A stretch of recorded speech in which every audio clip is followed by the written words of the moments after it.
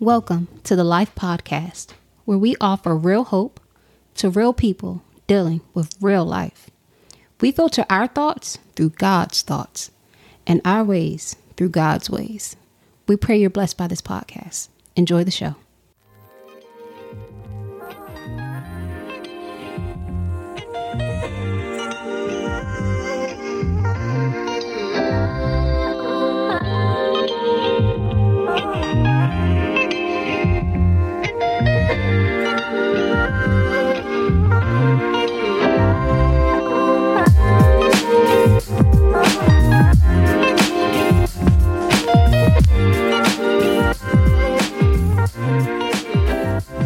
Welcome back. This is the Life Podcast.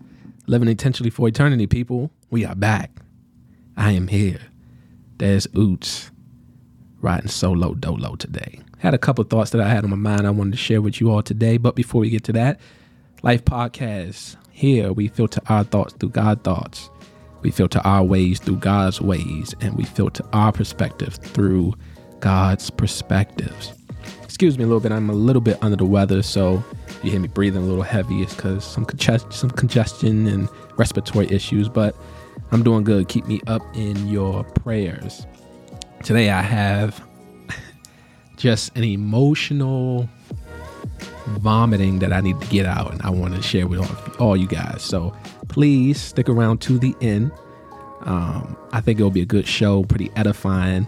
Way for you to get a little bit more about my thoughts and my beliefs and what I'm passionate about. So I just wanted to share with you all some of those things that's been going on in my mind over the last couple of weeks. Also, my subscribers going down. We did this 3-part divorce series, and I don't know if it was offensive. I don't know if, people just didn't like it. I'm not sure, but it was something that I felt like I needed to do, being a child and somewhat a product of divorce, and having my dad on the show to hear his perspective, and then having Mr. E on the show now, hearing his perspective. I thought it would be good for fellas to really intake, listen to, and even see some of the mistakes that they had made in the past. So I just thought it was really good to do that, and we are done with that series, and we'll be moving on to brighter things, but we had to get that out there. But thank you all for everyone who is listening. We have hit 500 downloads by God's grace. I'm excited. We're going to keep pushing through. And I'm just so thankful for those who faithfully listen to us and support us. Last announcement is I want to get a emailing list so that I can start sending out devotionals and what's coming up on the show, kind of previews on upcoming shows, and a way to communicate with you all as a community. Because that's what it is. It's all about community and sharing life with one another as we go through life intentionally. But without further ado, here are some of my thoughts for today. One of my favorite movies of all time is the remake of the film The Longest Yard, starring Adam Sandler, Burt Reynolds, and Chris Rock. One of the hilarious scenes from that movie was when Adam Sandler's character sought out the help of the brothers, or black people, for his dilapidated, below average, degenerate football team. He had been trying to recruit guys to go against his prison officers in the charity football game organized by the warden. It was a hilarious scene. So the scene came after one practice with the slow, out of shape, quirky, and pathetic team that tried out. He knew he needed speed, agility, athleticism, and grit. To secure such talent, he went to the black side of the prison. He was met there by Terry Crews, NFL Hall of Famer Michael Irvin, and rap star Nelly. He implored them to come and try out for the football team as it would allow them to get back at the guards for the treatment they had been dishing out to the inmates. After much hassle, they agreed for Adam Sandler to play Michael Irvin one-on-one in basketball.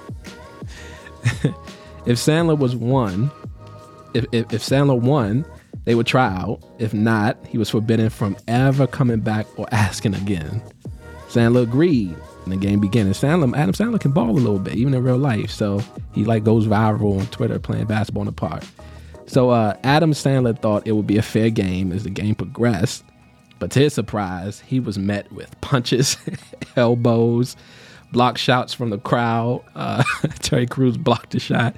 That's when he said that famous line, "It ain't easy being cheesy," and verbal threats as well. What made this scene so hilarious was Chris Rock and Burt Reynolds. They had accompanied Sandler to the game, and Burt Reynolds had gotten riled up and started to push back against the crowd. Chris Rock immediately became nervous and started distancing himself from Reynolds. At one point, he told him, Coach, calm down, come on, man. Don't get the brothers riled up. Come on now. So then the game's turning point was when Adam Sandler ripped the ball from Irvin, and Irvin called a cheap foul. To Adam Sandler's surprise and dismay, Irvin demanded he gives him the ball, immediately threw it off the backboard and dunked it in for the game-winning shot. At that point, Reynolds shouted it was a bullcrap call. He didn't say that. In a loud voice, and Chris Rock, in a panic and frightened, completely distances himself from Reynolds and points to Reynolds as the culprit. It was hilarious. You got to see it. I'm just picturing it in my mind, and I'm like cracking up. If there were any consequences for his actions, Rock wanted it to be known that he had nothing to do with it and that he should be exonerated from any beating that may ensue. Although I enjoyed the levity of the scene, it speaks to me in a more sober light now. It was hilarious. That was a hilarious scene. But it's more sober now. Regardless of ethnicity, fear, or consequences, Burt Reynolds stood by his friend for justice and truth. But on the other hand, Rock, out of fear and self-preservation, cowered and fled, abandoning his friend and the truth. Reynolds stood for the truth, and Rock ran from the truth. There was a lesson in that scene that speaks to me today, maybe to you also, but that lesson for me was this: you must stand up and out for what you know to be true, regardless of the consequences or your fear. Two verses comes to mind for me thinking through those. One is Proverbs 17:17, and it says, "A friend loves at all time, and a brother is born out of adversity." Then in Matthew, Jesus talks about, "Then they will hand you over to the persecuted," talking about the Jewish people, "and they will kill you after he dies. You will be hated by all nations because of my name. Then many will fall away, betray one another, and hate one another. Because lawlessness will multiply, the love of many will grow cold. But the one who endures to the end will be saved." Those verses in particular bear testimony to the fact that standing for a brother and the truth will come with consequences. But you endure to the end, victory and glory will be yours. So what about some personal application, right? So from that movie, I have a couple of takeaways that I've been thinking through and really trying to figure out, could this be something deeper, right? I'm always speculating and thinking deeply about things I've been told. So here's what I have for like some personal application. So even though Rock is probably not like that in real life, it is symbolic of how most of us, I think, are in our Christian walks. We are strong in seasons of peace and respite, but weak and cowardly in times of war and difficulties.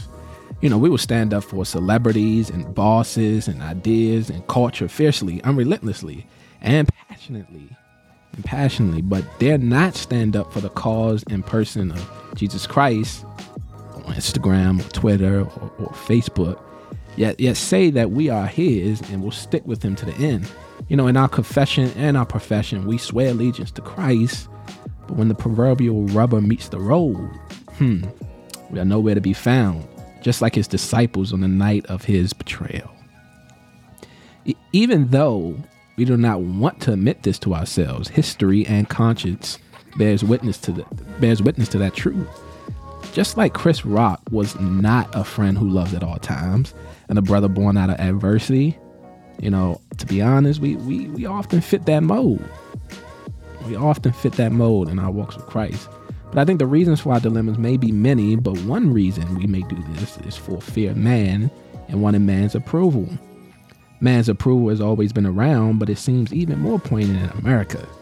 We care so much about what people think about us and our status that we often neglect what God has said about the fear of man and being friends with the world.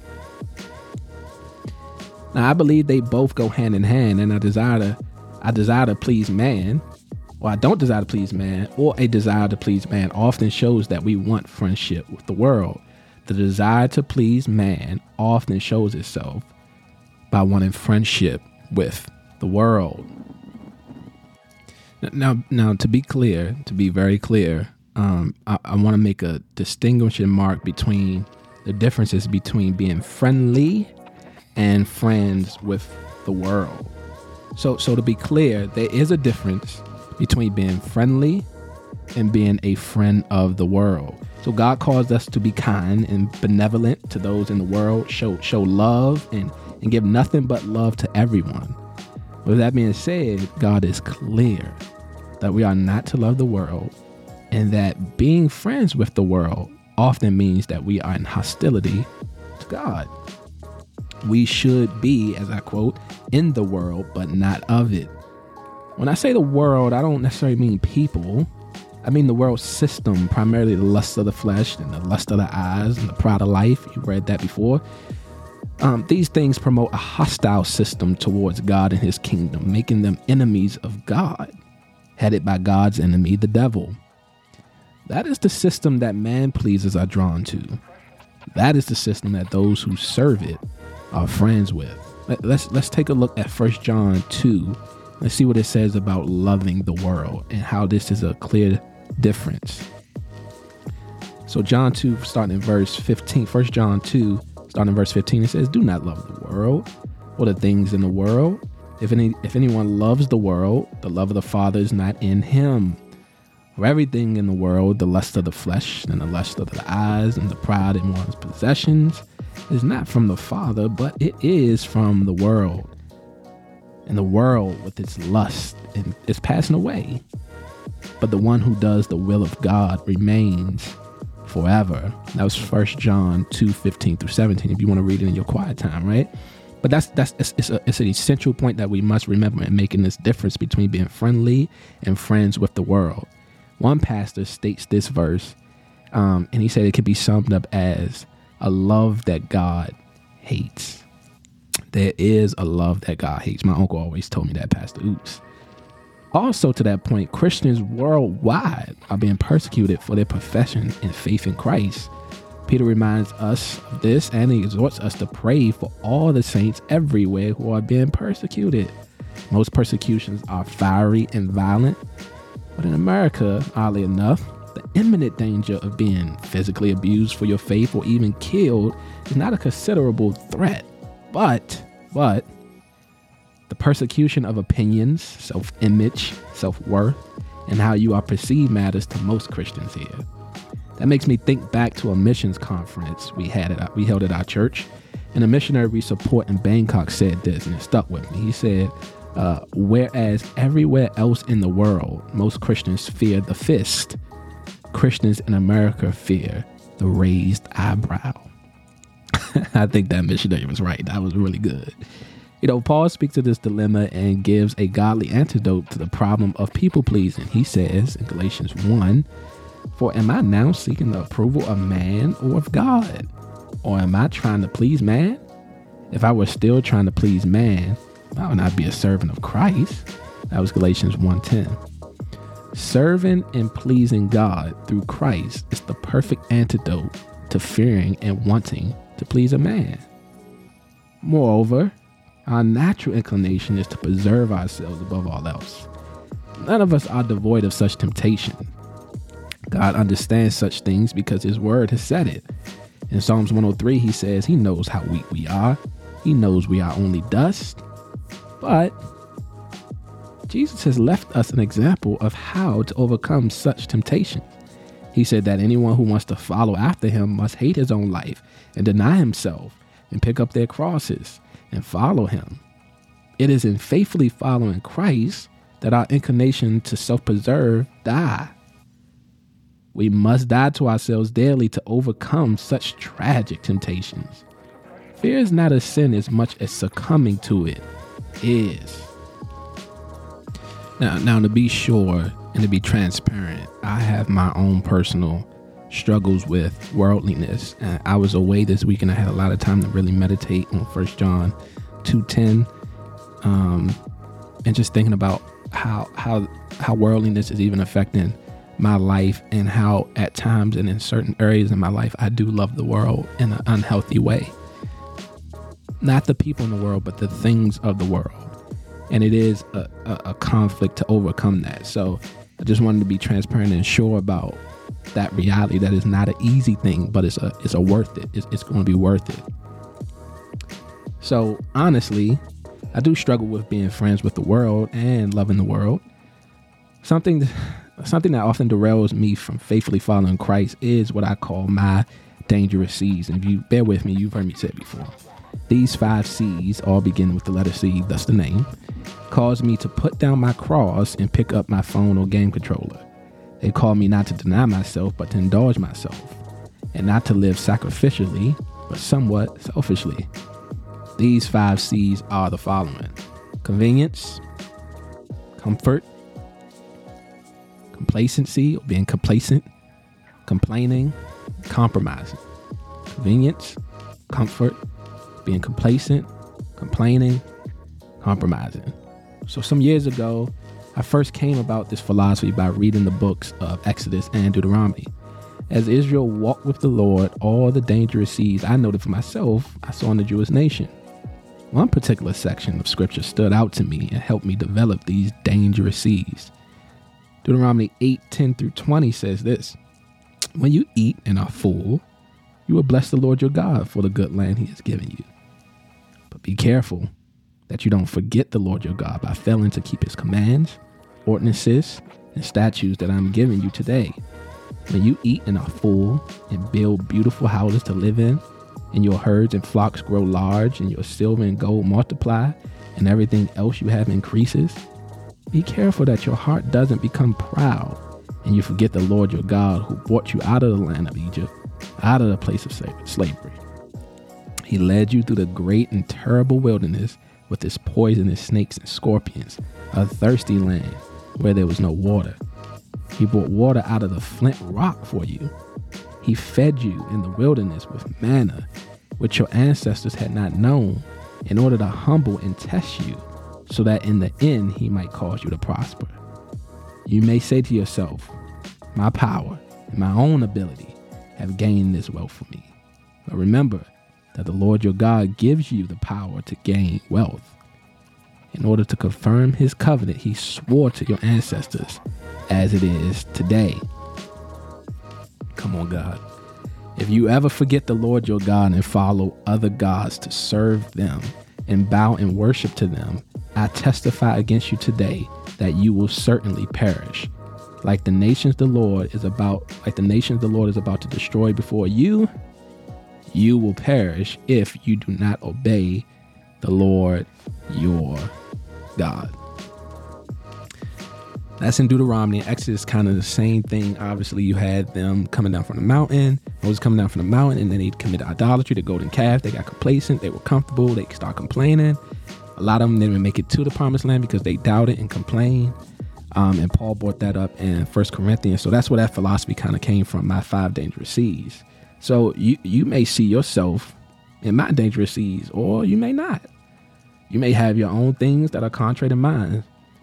But we all have things, rather sin, bad habits, or wrong motives that is causing us not to stand for truth, to pursue holiness, and faithfully follow Christ. Hebrews 12 says, therefore, since we are surrounded by so great a cloud of witnesses, those in the hall of faith in chapter 11, let us also lay aside every weight and sin which clings so closely. And let us run with endurance the race that is set before us, looking to Jesus, the founder and perfecter of our faith, who for the joy set before him endured the cross, despising the shame, and is seated at the right hand of the throne of God. What's holding you back? What's holding me back? Hebrews 12 obviously talked about those weights that's holding us back, and the sin that so easily trips us up. I think Paul was diving into his gymnastic and his love for the Olympics and the races back then. back in the day, even in like the Roman area where he was, where they would have these great gladiator races and Olympics, it was just brought to my attention that a lot of the runners would run naked. They would run nude so that they would have no weight slowing them down to progress to their end goal, to receive that perishable wreath that they would receive. But they would run with very loose, no clothes or totally nude. And that kind of translates now when I watch gymnastics or the track and field or the Olympics. A lot of people are in very tight things and things that's not a lot of clothes because they don't want any weight slowing them down from their progression. And one of the weights that he's talking about is sin. Our disobedience to God and our proclivity towards worthless things. One thing I always say is, if you serve worthless things, you become worthless yourself. And that's what sin is. It's worthless. Those things are worthless, right? So what are your weights? What are the weights that's weighing you down? What secret sins, whether pornography or gossiping or anger, jealousy, which ones what are you clinging to in your life? Which ones are clinging to in your life? What relationships are you holding on to that do not bring God glory? What bad habits like excessive entertainment or laziness, slothfulness, and carelessness are you fighting? We are not to think thoughtlessly, but carefully, as Ephesians says, right? Or we must admit that these things cling closely to us. Sin is always crouching at our doors, waiting to subdue us. Are we dealing with these things and by God's grace and spirit putting them to death, as Colossians says? In some sense, do we take our sins as seriously as God does? Are we accountable to God and one another, confessing our sins to one another so that we may be healed? I believe it takes more courage to live a holy life than an unholy one. It takes more courage to deny yourself than to indulge yourself.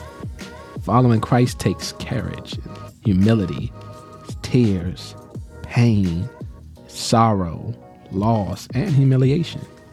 He never promised us ease, but he did promise us life and abundance. Abundantly, not meaning cars and clothes and houses, but a full life of substance and worth, calling, passion, joy, love, peace, fellowship, holiness, reconciliation to people and God, happiness, relationships, wonder, amazing, and fulfillment. Following after Christ demands that we discipline ourselves in holiness, love, and truth, that we clothe ourselves with humility, gentleness, and purity. No one said the road will be easy, but he did not bring you this far to leave you. No one said the road to life wouldn't come with suffering, but it will be worth it in the end. Simply put, the temptation to go along to get along is strong, especially among young people. It is easier to swim with the current than against it. It's easier to sit down than to stand up. Much like some in the church, the nation of Israel proves that standing out and being set apart could be hard at times. But if God calls us to this work, even though it's hard, it's worth it. He'll see it through. What men celebrate, God usually abhors it. If we set our minds on the things above, we will stand out from the world. That's God's aim. He commands his people to come out from among them. His entire time with Israel was showing them how to be a nation set apart for God's work to the Lord and to be a blessing. But because they, like us, love the world and its ways more than God's word, in his ways, they abandoned the Lord's instruction, followed worthless things, and became worthless themselves, as I said earlier. It's kind of like Deuteronomy.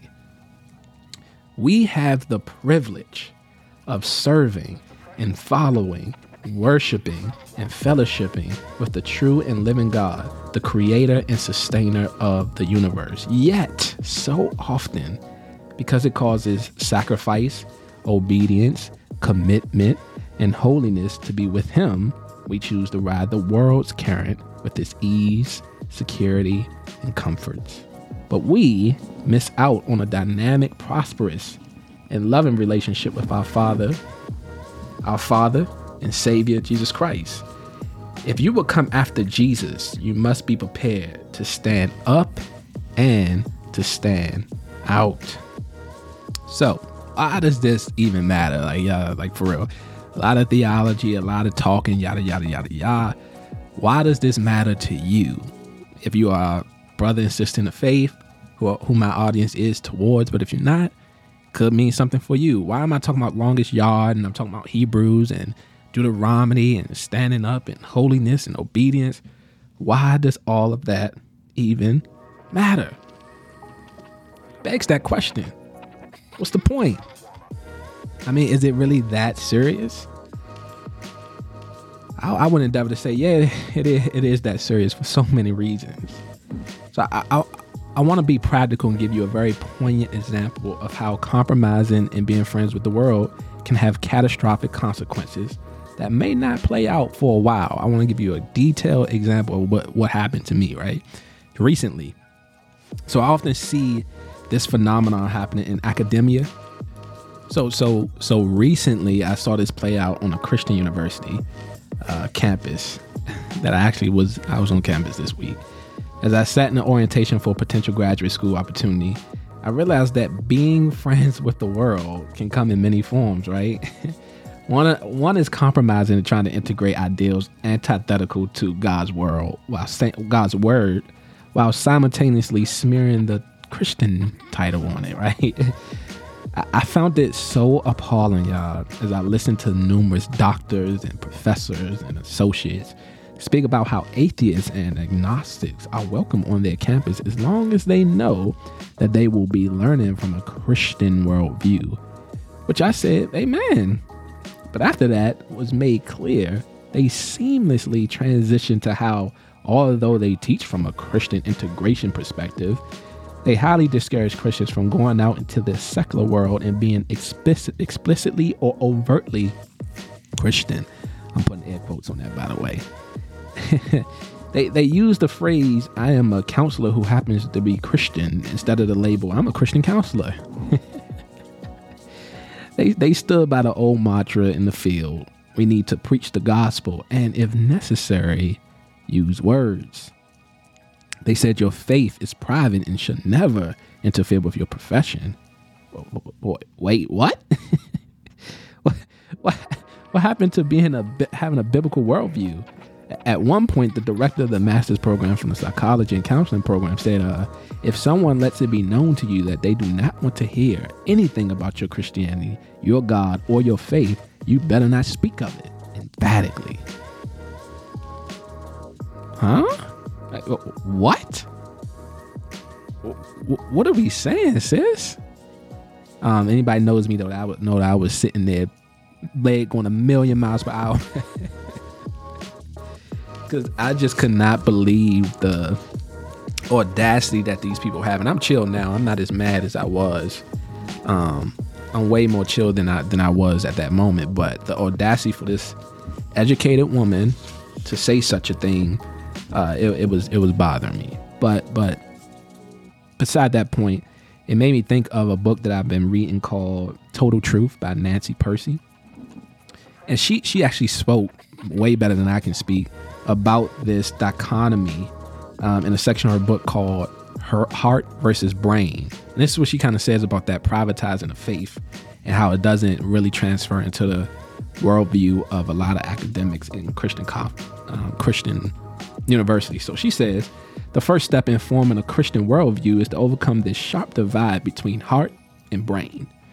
We have to reject the division of life into a sacred realm, limited to things like worship and personal morality, over against a secular realm that includes science, politics, economics, and the rest of the public arena.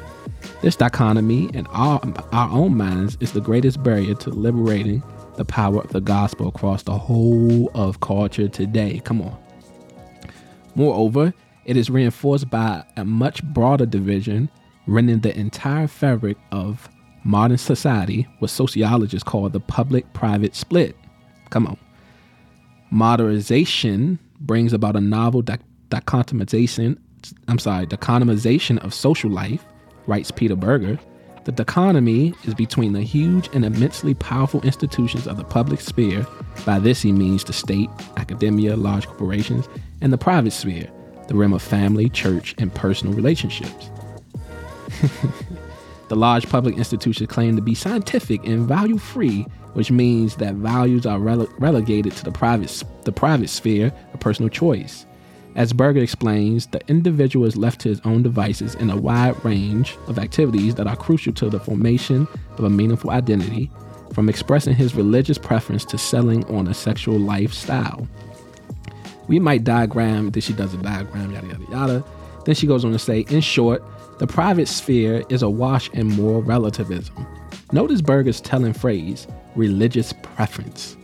Religion is not considered an objective truth to which we submit, but only a matter of personal taste which we choose.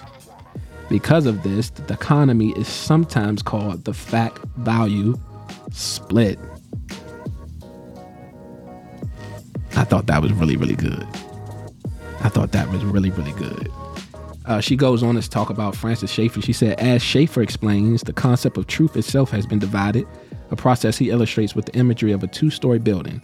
In the lowest story are science and reason, which are considered public truth, binding on everyone. Over against it is an upper story of non-cognitive experience, which is the locus of personal meaning. This is the realm of private truth, where we hear people say, that may be true for you, but it's not true for me. She said it much better than I could ever say it, right? And that's what I was thinking about in that moment. They're trying to privatize faith, and it's like this totally different reality when you get into on a school campus. So as I was hearing all this, I began to feel a sense of anger and sorrow. I was discouraged because many other things being expressed were the same sentiments shared in the secular schools I had attended, and the one I'm getting a master's in already. The same philosophy was ubiquitous around all my old schools, and I expected that from them, right? I expected darkness from darkness. They knew no better, but for a university that claimed to confess the basic tenets of the Baptist and Apostolic faith, to compromise and be so adamant about privatizing your faith was a bit of a shock. I'm not even gonna lie, it shocked me a little bit. And I've been on a lot of college campuses. It's still shocking to me. I don't know. Maybe I put too much hope into it. I don't know. I just kind of expect people to be who they say they're gonna be. On secular college campuses, I held to God's word that I must always be ready to give a defense for the faith. I had fiery and heated debates with professors and students alike. And on many occasions, even in my own professional career, I've had to stand on God's truth and not flinch at the fiery darts of the devil and the world.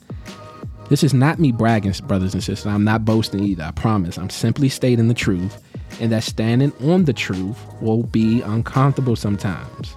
But we have an example in Christ Jesus. You will suffer for standing for Christ and feel lonely.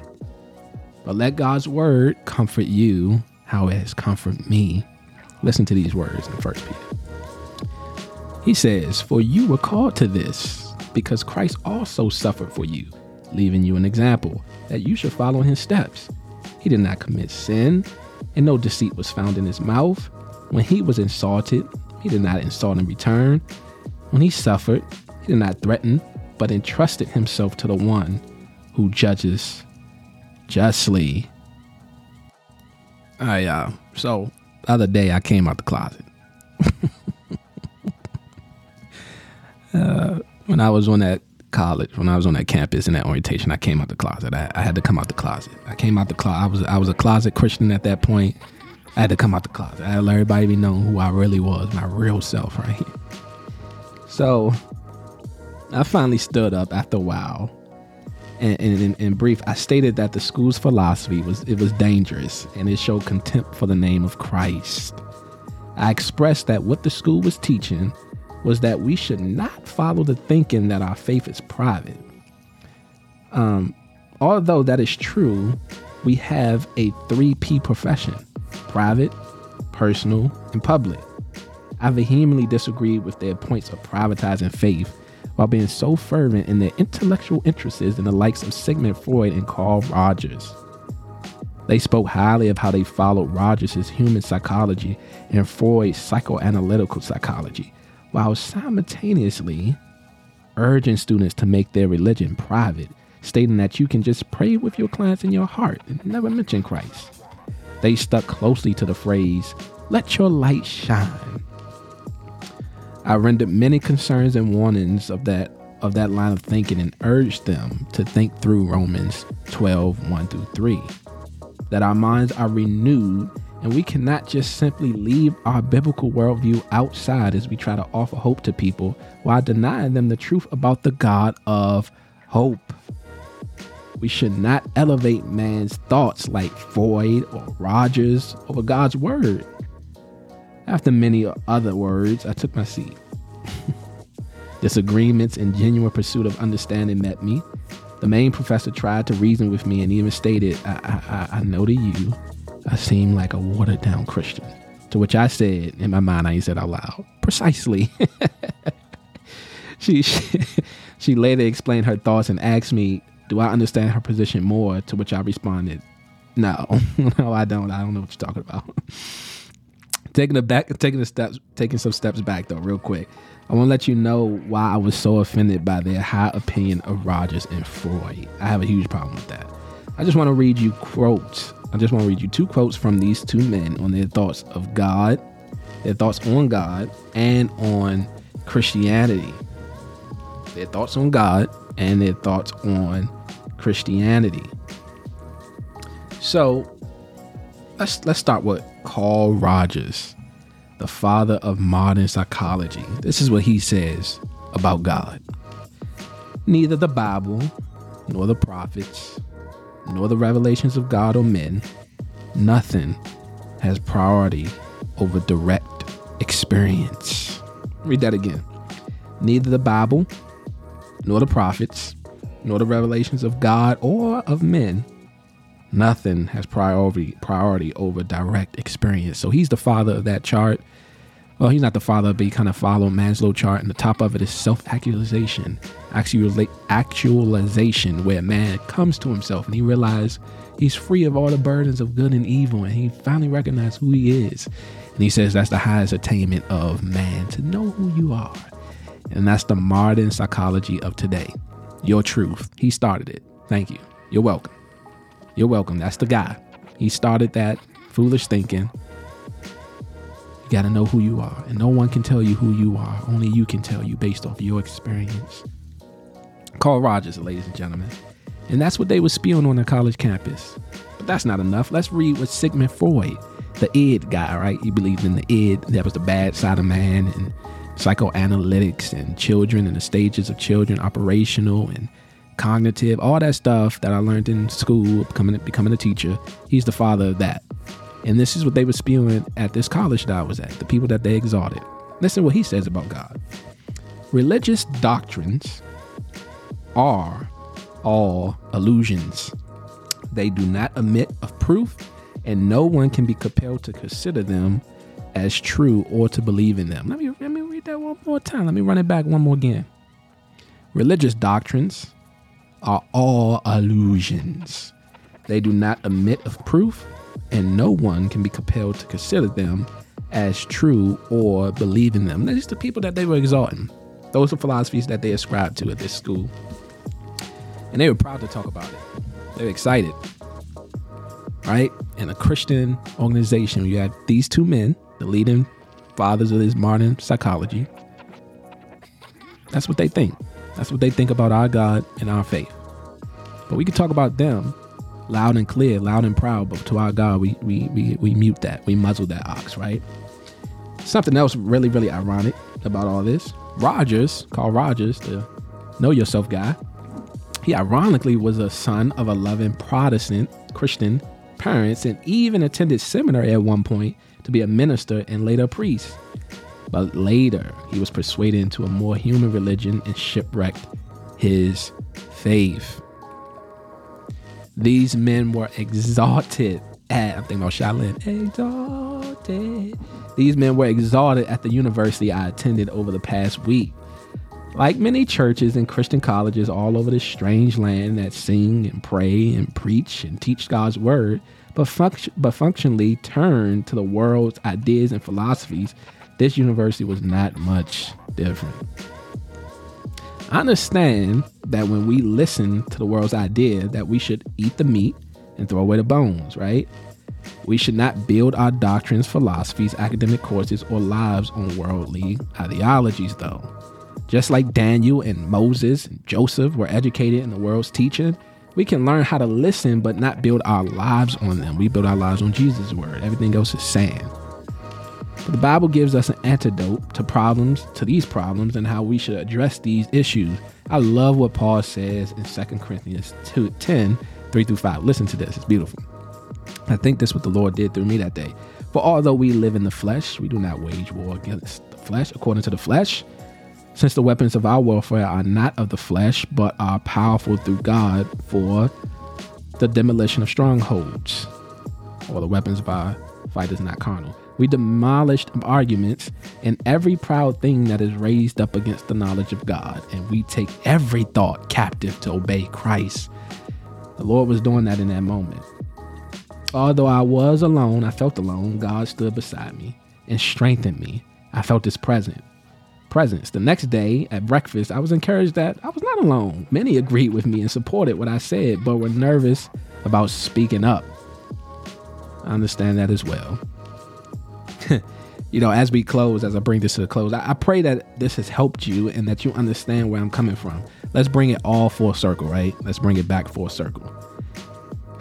Let us be more like Burt Reynolds in the movie The Longest Yard. Let us be like Burt and stand for truth and love, even though no one else is doing it or its consequences.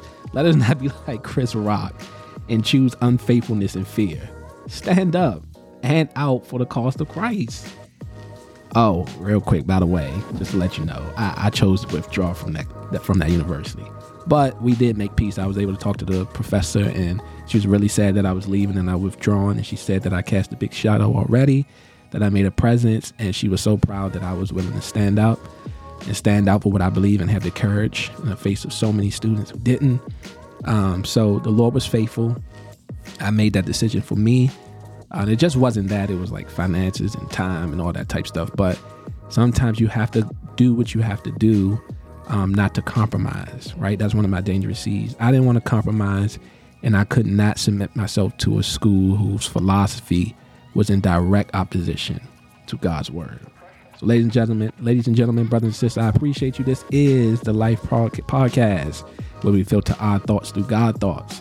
We filter our ways through God's ways, and we filter our perspectives through God's perspective. I pray that you may be blessed. This is your boy Dez.